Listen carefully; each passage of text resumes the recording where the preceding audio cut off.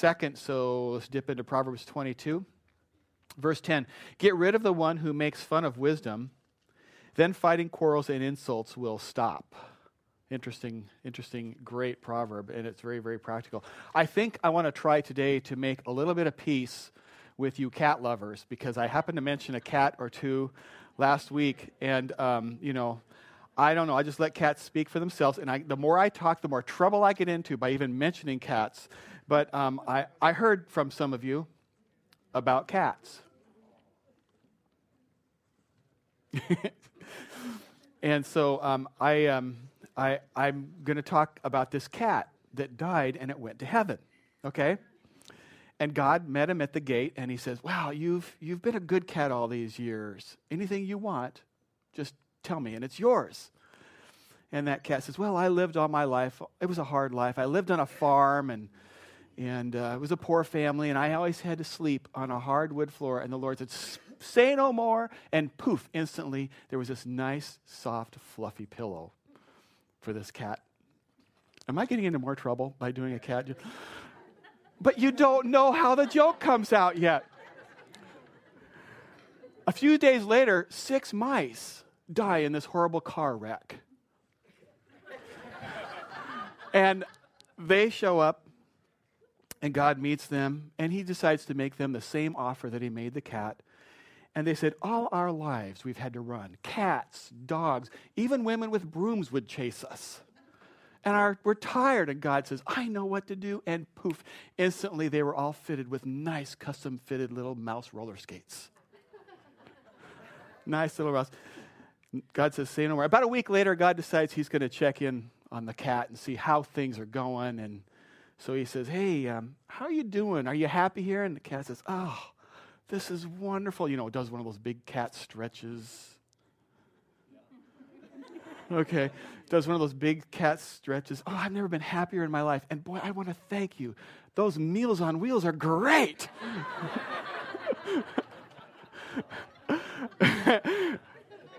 Okay, that squares it with us, right, cat people? No? Not even close? Man, okay. Most people don't really have a clue about heaven or what it'll really be like. They everything they know about heaven comes from, corny jokes like the one I just told you, or cartoons like this one by one of my favorites, Gary Larson. I don't know if you can see that or not. The top image is heaven. They're handing out harps. The bottom image is hell. They're handing out accordions. Now I'm trying to shift to make cat lovers and accordion lovers both hate me, and I'm doing a great job at that. Don't tell me you also have an accordion. What are the chances of that? A cat-loving family with an accordion. Okay. But people don't really have a good idea about what heaven is like. They get their ideas, their image from that kind of stuff.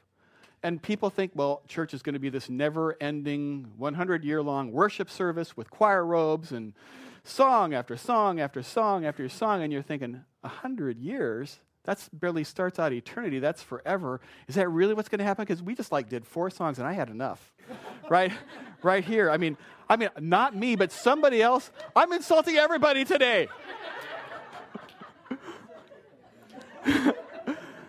And most people really don't understand what heaven is like. And the reason, I believe there's a good spiritual reason for why people don't understand. I believe that heaven is actually under attack.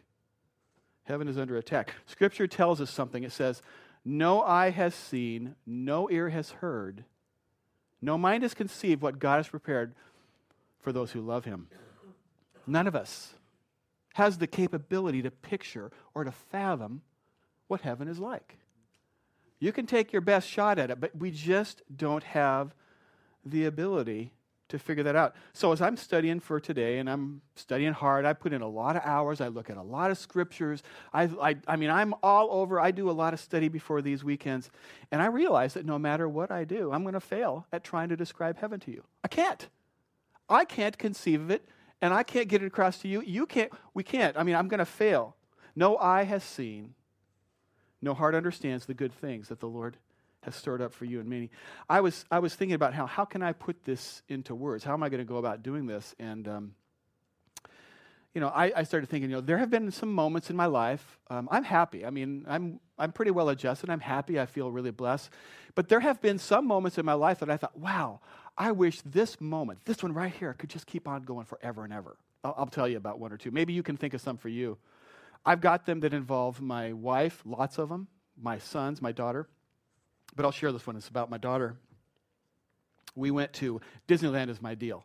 In case you haven't realized, I haven't been there for years, but if you haven't realized it, I'm still a little boy, pretty much, at a maturity level. And that's jokes, gets me in trouble. Disneyland is my deal, and so I just love this. And my family was down there at one point, and we went on Splash Mountain, and Splash Mountain was I just loved it because, my two boys who are supposed to be the tough ones didn't really take to it very well, but my sweet little daughter, Rachel, loved Splash Mountain. Lisa's there along for the ride, but Rachel had an affinity for it, and so did I. And so we wanted to keep going, and we were just laughing and shouting and giggling, and there I was on the log. You've been, Splash Mountain, there I was on the log. Here's my little girl right in front of me, and I'm like this on her. And we're going over the big hill, and she's screaming, having fun, and we're getting wet, and we get down there, and the day that we were doing, there was nobody in the park. So, they make you get out and go back and get in the line, even if there's nobody in the park. And so we jumped out, and we ran all the way around, and you do this, and you're doing the line. The line I'm talking about, it's like forever. And then you get back, and the same log, and the same people are going, oh, you again. We get back in, and around we go. And after 2 or 3 times, they just said, stay in the log. And I think we went 5 or 6 times. It was, I'd still be on it if they hadn't kicked us out. So we had to close the park, go home. I just thought, this is the best. And I thought, the very best. And the truth of the matter is that for those of you who believe in Jesus, not only does it actually get better, it gets infinitely, indescribably better than you can imagine. But the reason we can't get our minds around that is because heaven is under attack.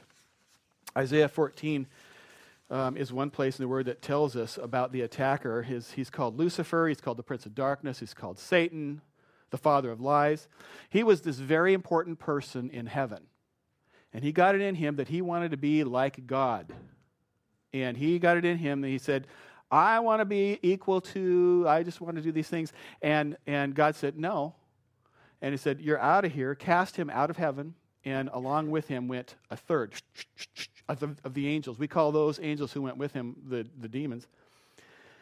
And I believe that the father of lies has been lying to us ever since then, especially about eternity. The Word of God tells us about what's going to happen in the future, which is one of the reasons I believe this is actually inspired words from the creator of the universe is because there's a lot in here that talk about the future. And a lot of what was talked about in the future is now in our past, right? When this was written a couple thousand years ago, the scriptures were finished. A lot of what was written about has now come to pass, and it's come to pass with such specificity that there's no way it could have been coincidence. It verifies itself because it couldn't have been written by a human being, although it was penned by people inspired by the Spirit. The point is that the enemy of our souls does not want to talk about the real future. He wants to lie to us about eternity.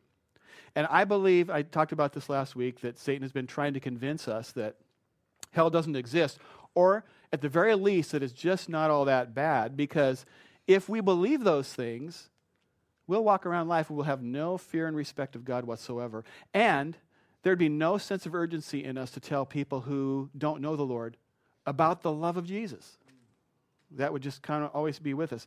So I believe that he's spreading at least 2 major lies about heaven. So we'll talk about those 2. First, the first major lie, he says, is that heaven can wait.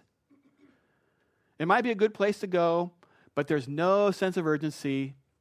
Heaven can wait because the truth is that an awful lot of us are really pretty happy with the way things are right here on earth right now. I mean, if we're really, really honest about that, we'd admit, we're kind of liking things. It's an incredibly hard truth.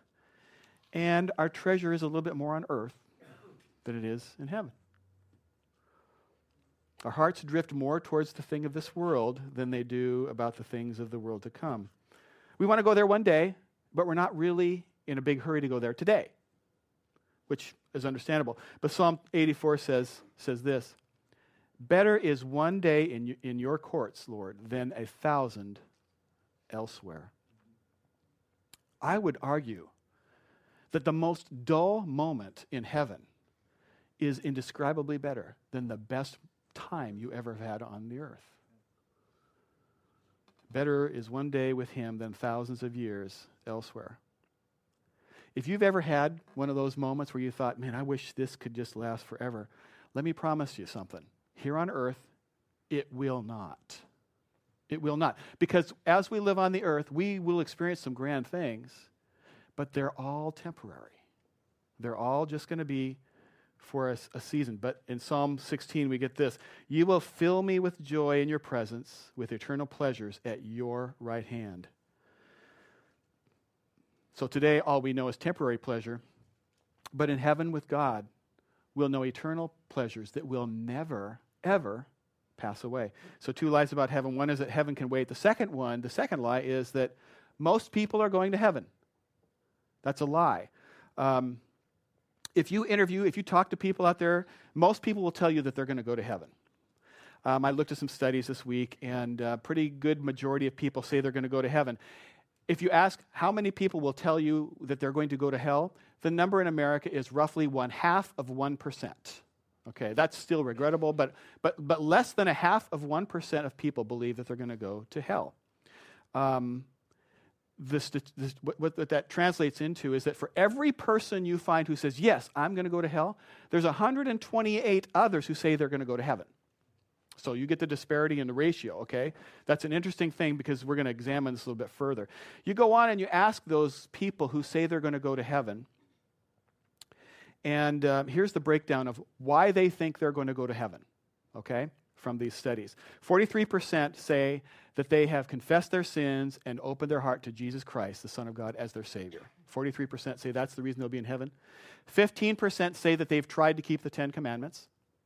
15% say they've been a generally good person. 6% say God is too much of love that he would let anybody go to a place called hell.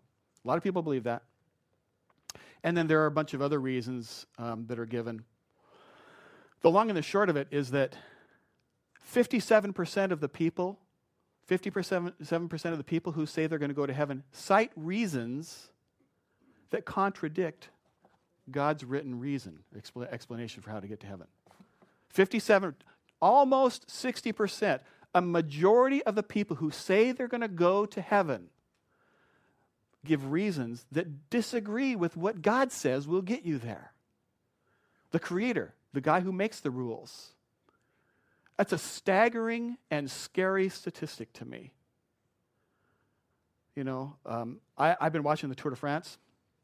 Today's the last day. I don't know if you've been watching it or not. It's like 5 a.m. it comes on live here, so you're crazy if you do. That's me. And there's this thing about the Tour de France, and if you're not a fan, or if you don't understand, let me paint the picture for you here. It's a bunch of guys on bicycles, and they tear around France and Europe over 3 weeks, about 2,500 miles. They go every day. They have a couple of rest days, but they're going almost every day. They go over mountains. And the deal is that they say, 1, 2, 3, go. And then when you cross the finish line, they stop the clock, and they add up the time. And the guy who makes that whole trip, they go every day, makes that whole trip in the least amount of time, he's the winner. And some of these guys are really good at sprinting, and when the stages are really flat, they do well. And other guys are really good at climbing mountains. And so a guy that's good at sprinting is generally not good at mountains because the muscles are different, and blah, blah, blah. But the point is this, that when they get to those mountain stages, these sprinter guys, they fall out. They fall in the back of the pack, and they can't keep up. Well, they got a rule. If you don't finish within about 120 or 125% of the winner's time, they have what's called an elimination time. You're kicked out. You don't make it to finish the Tour de France. So what do these guys do? They realize that a lot of sprinters are not going to be able to make it in time, and they're going to get kicked out today. So what do? They bunch up, a whole bunch of them. And they ride in the back, and they stay together. That's called the Autobus. They call it that. And they all ride together, and they're thinking, hey, there's too many of us here. They can't kick us all out. So because we got numbers on them, we'll get to stay in the Tour de France. And it works. Most of the time it works. Sometimes somebody gets excluded from the race, but most of the time. And I think that that mindset is at work in people. They think, I don't know if I'm going to qualify for heaven or not. Some of them actually realize the Bible says something different, but God won't do it because it's just too many. He won't send. They think that they can, with numbers, intimidate the Creator. That's heartbreaking to watch people put their eternity on the line with such it's such thin ice. You can't see it, it's so thin. It's just not going to hold up. 57% cite reasons that contradict God's word. What does this tell us? It tells us that a great many people are really deeply deceived about their eternity. A lot of people. Let's see what Jesus said about this. In Matthew 7, he says, "Enter through the narrow gate, for wide is the gate and broad is the road that leads to destruction, and many enter through it. But small is the gate and narrow the road that leads to life, and only a few find it. Broad is the road that leads to destruction, and many are on it, and narrow is the way to life, and only a few find it." Here's the deal. That narrow road is so easy. You can't earn it. It's not a secret. You don't have to maintain some level of performance with your life. You can't buy your way in. You can't tithe your way in. You can't serve in Sunday school. You can't help a little old lady who's across the street your way in. You can't. It's so easy. It's a gift that you just have to choose to accept. And here's the deal. Many people believe that heaven is our default destination. But it's not. It's just not. Because of sin, hell, the place we studied last week, is our default destination. Until we realize and accept the grace and the beauty and the love and the forgiveness of God's sinless Son, Jesus Christ. So the rest of our time, I'm going to try and take us and get us a glimpse of what heaven might be like. And admittedly, like I said before, this is pretty challenging for us to do, but we'll do what we can. So the Apostle Paul was exiled on the Isle of Patmos, and he wrote some things, and we have the book of Revelation. By the way, it's the Revelation, not Revelations, okay? It's the unveiling of Christ is what that is. So it's the book of Revelation. I just clarify that because when you get to heaven, I don't want you to calling it Revelations. It'll be embarrassing. I mean, and at some point you're going to run into John. He's going to say, "Hey, excuse me. I just want to say to you, Terry, 87 times, it's not Revelations. It's Revelation." So now you're going to be as fanatic about this as I am. Maybe not. I don't know. Okay, so chapter 21, verse 1. "Then I saw a new heaven and a new earth. For the first heaven and the first earth had passed away, and there was no longer any sea." Now, by the way, on the new heaven and the new earth, we will have water. But when he said that there was no sea, that had some special meaning to these people at the same time. The sea was a place where storms stirred up, where there was a lot of turmoil. So I think there was some literal things going on here, but I also believe that there was some representation that those hard times, those perilous times would be gone. Okay, verse 2. "I saw the holy city, the new Jerusalem, coming down out of heaven from God, prepared as a bride beautifully dressed for her husband. And I heard a loud voice from the throne saying," that loud voice from the throne. This is an interesting phrase. This is the 20th time that phrase is used in the Revelation. This happens to be the last time. And I can't prove this, but when you see something and it's the last time, many times it's like the one where God is now going to shove this over the goal line and make a pretty major announcement. So I think this is interesting. The 20th and final time, here's this big announcement. Verse goes on. "Now the dwelling of God is with men, and he will live with them. They will be his people, and God himself will be with them and be their God. He will wipe away every tear from their eyes." He will wipe away every tear from their eyes. God There will be no more death or mourning or crying or pain, for the older things has passed away. That's a glimpse into heaven. What kind of conclusions can we get from these 4 verses? I'll draw 3 quick heavenly conclusions. Now, I have to say that there are some disagreements out there about this, but I'm going to give you the viewpoint that I hold to and what most conservative scholars, Bible scholars, would hold to. So 1, God will establish a new heaven and a new earth. Okay, so following Jesus' return and after the 1,000-year reign, Jesus will establish this new heaven and this new earth. Scripture says this very clearly in verse 1. Then I saw a new heaven and a new earth, for the first heaven and the first earth had passed away. So what does this mean? The very same God who offers you new life in Christ and will give you a new resurrected body, glorified body, will also bring in a new heaven and a new earth. Virtually everything is changing somewhere at this point. Like if you remember, last week we talked about in Luke 16, about when we talked about the dead who died without Christ, there was this rich guy and he went to Hades, which is translated in many Bibles as hell. Scripture also tells us that eventually death and Hades will be cast into eternal fire. We also know that Paul said to the saved people, he was talking to the saved, he said to be absent from the body is to be present with the Lord. Jesus said to the criminal on the cross next to him as he was on the cross himself, he said, today you will be with me in paradise.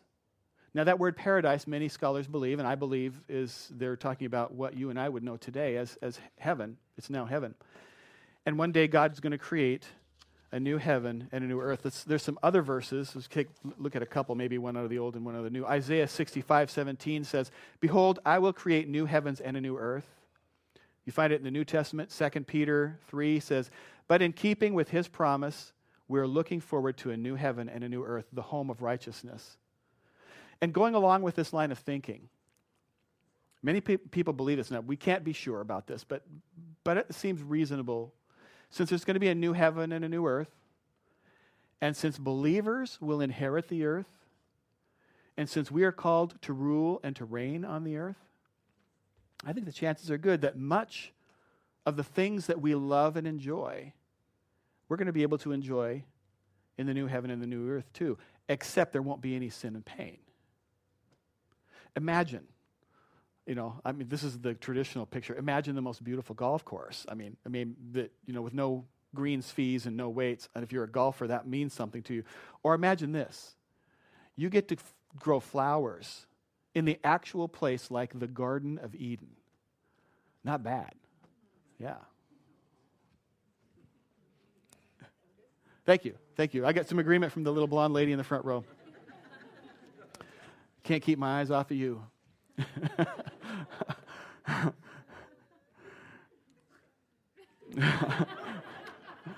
Most people in this room probably look out at the world and we see things in color. Okay? I'm old enough to remember when television made the leap. Some of you can remember that too. It's like, you remember when NBC's logo became this peacock of all these colors? And they would announce, this show is coming on in color. And then after a while, that wasn't enough. It had to come out in living color. Remember that?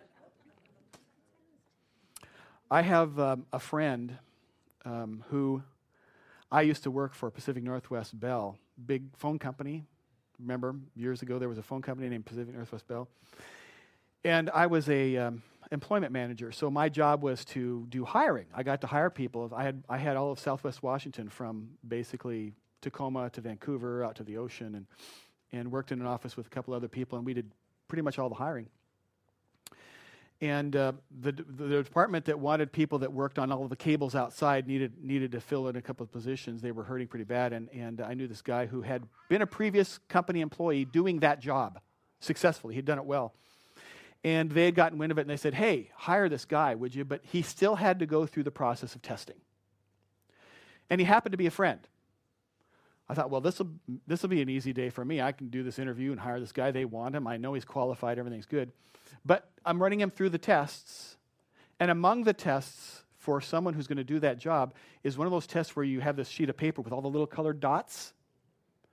And if you are colorblind, you can't distinguish the difference in colors. But if you can see colors, you can see there are numbers. You ever seen that test? You know what I'm talking about?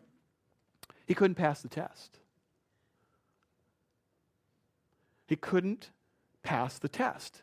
According to the company's hiring guidelines and according to the company's testing, he's colorblind. He can't successfully do the job, which he had a history of doing successfully. So I got this dilemma. I'm trying to think, okay, I really shouldn't hire someone who can't pass the test, but he's demonstrated the ability to do the job very well in the past. And I'm a man of God. I'm supposed to live righteously as much as possible and with peace with all men, do the right thing. What do? The letter of the law kills, but the Spirit gives life. In the end, the guy was able to do the job. The tests were there to predict whether a person could do the job. They weren't proof. I got proof. I decided, okay, I'm going to hire the guy. So I hired him. He went and he did the job very well. Over time, he got promoted. So I tell that whole story because if you see things in color, you just assume everybody sees color all the time. You just assume that when you step out and it's a clear day and you're at the ocean and the waves are breaking and you can see the Olympic Mountains, which is rare because the clouds have to become clear and the kites, and you think everybody sees the beauty you're seeing. But he was seeing something different. He couldn't see the little numbers in the circles, and he felt bad that he couldn't see them. He would see colors. Not sure exactly, because I can't comprehend what he did see. But he doesn't see them the way other people do. But to him, it's normal. What he saw with his eyes is normal. And he looks at the world, and he sees the world, and to him it's beautiful. But one day, he will see the world as it really is.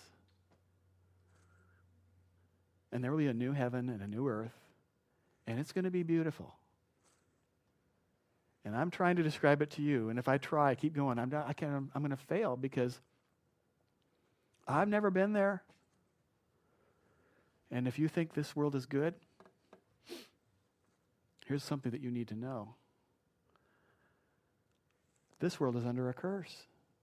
What you like about this place is grand and it's beautiful, but it's under a curse.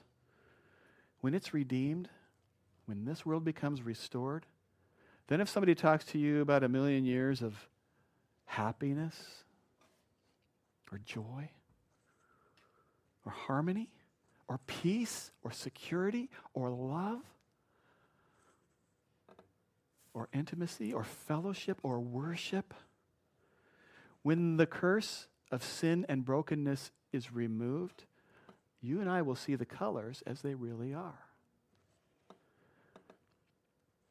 3 heavenly conclusions.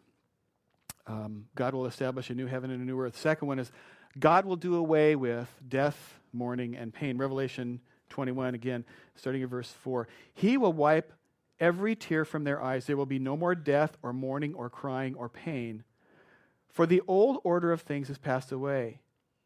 He who was seated on the throne said, I am making everything new. Then he said, write this down, for these words are trustworthy and true. Think about, what is it that hurts you? What is it that bothers you? For some, it's, you have headaches. No more. Backaches. No more. Arthritis. No more. Sickness will pass away. Maybe you have stresses, your job, your finances, gas prices, the economy, you have fights in your marriage. All of that stuff's gone. Maybe you've lost someone close to you. No more. Maybe you're worried that you're going to lose somebody close to you. That's not going to be an issue anymore. No longer a concern. It's just not going to happen because death won't ever happen ever again. The world, no more poverty. No more today children that are dying because they just don't have enough nourishment. Gone. No more disease. No more genocide. No more AIDS. Imagine a world with all of that stuff just gone. And any tear that you shed, for whatever reason, God himself will comfort you and wipe away the tear. I love you, Terry. Let me get that for you. Wow. Okay, God will create a new heaven and earth, new earth. God will do away with death, mourning, and pain. 3, and this is probably the most profound of these conclusions that I would draw from this, is that God himself will dwell with us. The creator of the universe will live with us. This is really shocking to anybody who really understands the transcendence of God.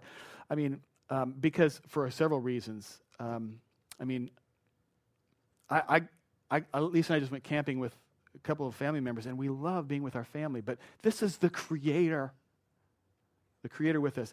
Here's the deal, though. Exodus 33, there's this verse in there that's kind of spooky. I mean, basically, God said, you cannot see my face and live. So how's this going to work? You know, he says, you can't handle the glory and live. You can't handle the goodness and live. Moses, in this instance, he says to the Lord, he says, I kind of want to see you. Can I have a peek? And God says, you just can't handle it. It would kill you. And good old Mo says, come on. I don't know if he was whining. Come on, God. It can't be, come on, do work with me. And God says, okay, here's what we'll do. You go hide yourself in the cleft of the rock, and I'll pass by. I'm paraphrasing. Do you mind if I paraphrase? Because this could be exactly correct, okay? You can't prove this is wrong. Because I think they had a friendship. I think they talked to each other the way I talk to my friends. I don't call them all Mo.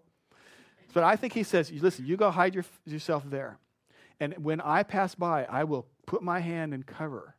And after I go by, after I'm almost completely by, at the very tail end, you'll be able to see my glory departing. That's all you can handle. That's it. Everything else is too much for you. It's just too much. It's not, listen, George Lucas, bless his heart, knows how to make a great movie. It's not like the end of Raiders of the Lost Ark. It's not like if you break God's rule, he's going to send these vicious, demonic-looking angels with swords and chop you off and melt you. That is not, great, makes for a great movie, but it's the other end of the spectrum. It's too much goodness. We can't conceive of that because we think, good, give me more, I'll take all you got. It's too much. It can't be measured. It can't be contained. It can't be sustained. So how is it that this guy, this I don't mean to say it like that this creator of the universe is going to hang out with us? That's really profound. The high priest would go into a place called the Holy of Holies where the presence of the Lord was. And this issue was very pertinent because he would go in there one day a year and do some things. And the tradition has it that they would tie a rope to the guy and listen. And that he would have little bells on the bottom of his outfit. And as he walked around, they could hear this jingling sound. So they knew he was still moving. And if it got quiet, there was no way, nobody was going in there to get him out because they knew they wouldn't make it out either. So they had a rope on him so they could pull him back out in case he didn't make it. Amazing, amazing deal. We get to dwell with that God.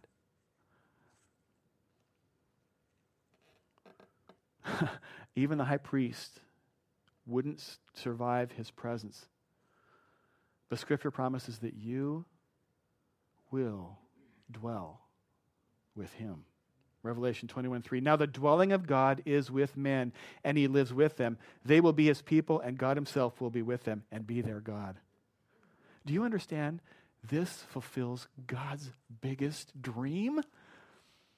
This is God's biggest dream. The creator who could do whatever he wants. His biggest dream is to have relationship and fellowship and live with you. Finally, unbroken fellowship with us. Those of you who have children and grandchildren and you only get together with them once a year, and it's really special because of how important that relationship is. This is that issue extended out over the edges of eternity. It's so big to God. God's dream come true. Verse 3, no longer will there be any curse. The throne of God and of the Lamb will be in the city, and his servants will serve him. They will see his face. And it's in that moment when you finally see him that your future will be forever altered. When you see his goodness and his mercy and his grace and his love, at that moment, all of his attributes are going to come cascading in on you, and you see who God is. You're going to look at him and say, you're my rock. You're my God. You are my Redeemer. You are very God of very God. You are the yes and the amen. You are all of those things. You are perfect. Glory to your name, God. I love you. I worship you, Lord. Oh, I worship you. And you're going to worship God because you can't do anything else. You won't be able to do anything else. You're going to worship and worship and worship. And when you've worshiped a really a long time, whatever that means, I don't know what a long time is, the words to the song that we sing occasionally, Amazing Grace, will come back. You go, oh yeah, I get that now. They say, when we've been here 10,000 years, bright shining as the sun, we've no less days to sing his praise than when we first begun. I get it. I get it, God. So heaven is under attack. And your spiritual enemy wants you to think that heaven can wait. Live for today. Live for things. Don't think about heaven. Don't store up treasures for eternity. Heaven can wait. You can do that for God someday. You can become that for God someday. Heaven can wait. Don't let your mind go there, because if you do, you might truly become like Christ. You might become great. You might become a kingdom player. You might start leaving a legacy for the people around you. You might start leaving a legacy for kids and for your children. No, heaven can wait. That's a great lie if he can pull it off. Really effective. Second thing he wants you to believe is that everyone is going to heaven and that it's the default destination, because then you never ever have to self-examine. Look and say to yourself, am I truly a disciple of God's Son, Jesus? Then you can float through life, as many people do, completely deceived. Yeah, I'm a pretty good person. I go to church now and then, I do, and I've done some good things, therefore I must be going to heaven. Remember, Jesus said, narrow is the gate that leads to life, and few find it, but broad is the road that leads to destruction, and many are on it. So, as we pray and close, for those of you, if there's anybody in this room without Christ, may the Holy Spirit burn an eternal message into your heart and draw you close to the Lord. I really pray that the Holy Spirit will draw you, and I know that's the work of the Holy Spirit today. And for those of you who are in Christ, may you live for real rewards, the rewards of heaven. Because when you do meet him in heaven and he blesses you, it's going to be indescribably better than you've been able to imagine with my crummy attempt to paint the picture today. Let's pray. Father, do a work in us and make us different, we pray. Lord, help us to have our minds on things above and not so much on the things below. Lord, as we examine and as we look at our lives, some of us might look at our lives and see that we might be living for things of the world. If that's you, I just suggest to you that you just admit that to God and ask for his help in changing your heart, because it's your heart that must change, not God. So if you think that's maybe true of you at all, just say, yeah, God, I need some help there. Because he loves you so much and he has such good things waiting for those who choose him. If you are without Christ right now, if you can't look at your life and say, yeah, there was a point where I said, yes, I can't get to heaven because I'm just not good enough, but God made a way, his Son, and he loves me enough that he came and he died, and he did it for me. The Word of God says that if your name is not written in the Lamb's Book of Life, you will not be in heaven. But you get your name written in there because you say to God's Son, yes, be my Savior. I need you. I need you. If you've never done that before, you need to, at some point in your life, do it. And at this moment is as good a moment as any. If you want to just right now make that decision, it's a good time to do that. And in privacy, I'm not going to call anybody out or make anybody stand up or anything. I just want to say, if you want to say, I want to open my heart to the Lord right now so that eternity is taken care of, I just want to agree with you to do that. So I'm going to look across the room and just, make eye contact with me or wave at me or something, and I'll pray with you. Okay? You want to open your heart to the Lord? Is that why you're looking at me? Yeah? Okay. Others? Lord, glory to your name. I want to thank you, Lord, for mercy and grace and for salvation. Lead us there, Lord, with power. Lead us there with love. Lead us there, Lord. Lord, we look so forward to being with you when it's that time. And I thank you for it in Jesus' name.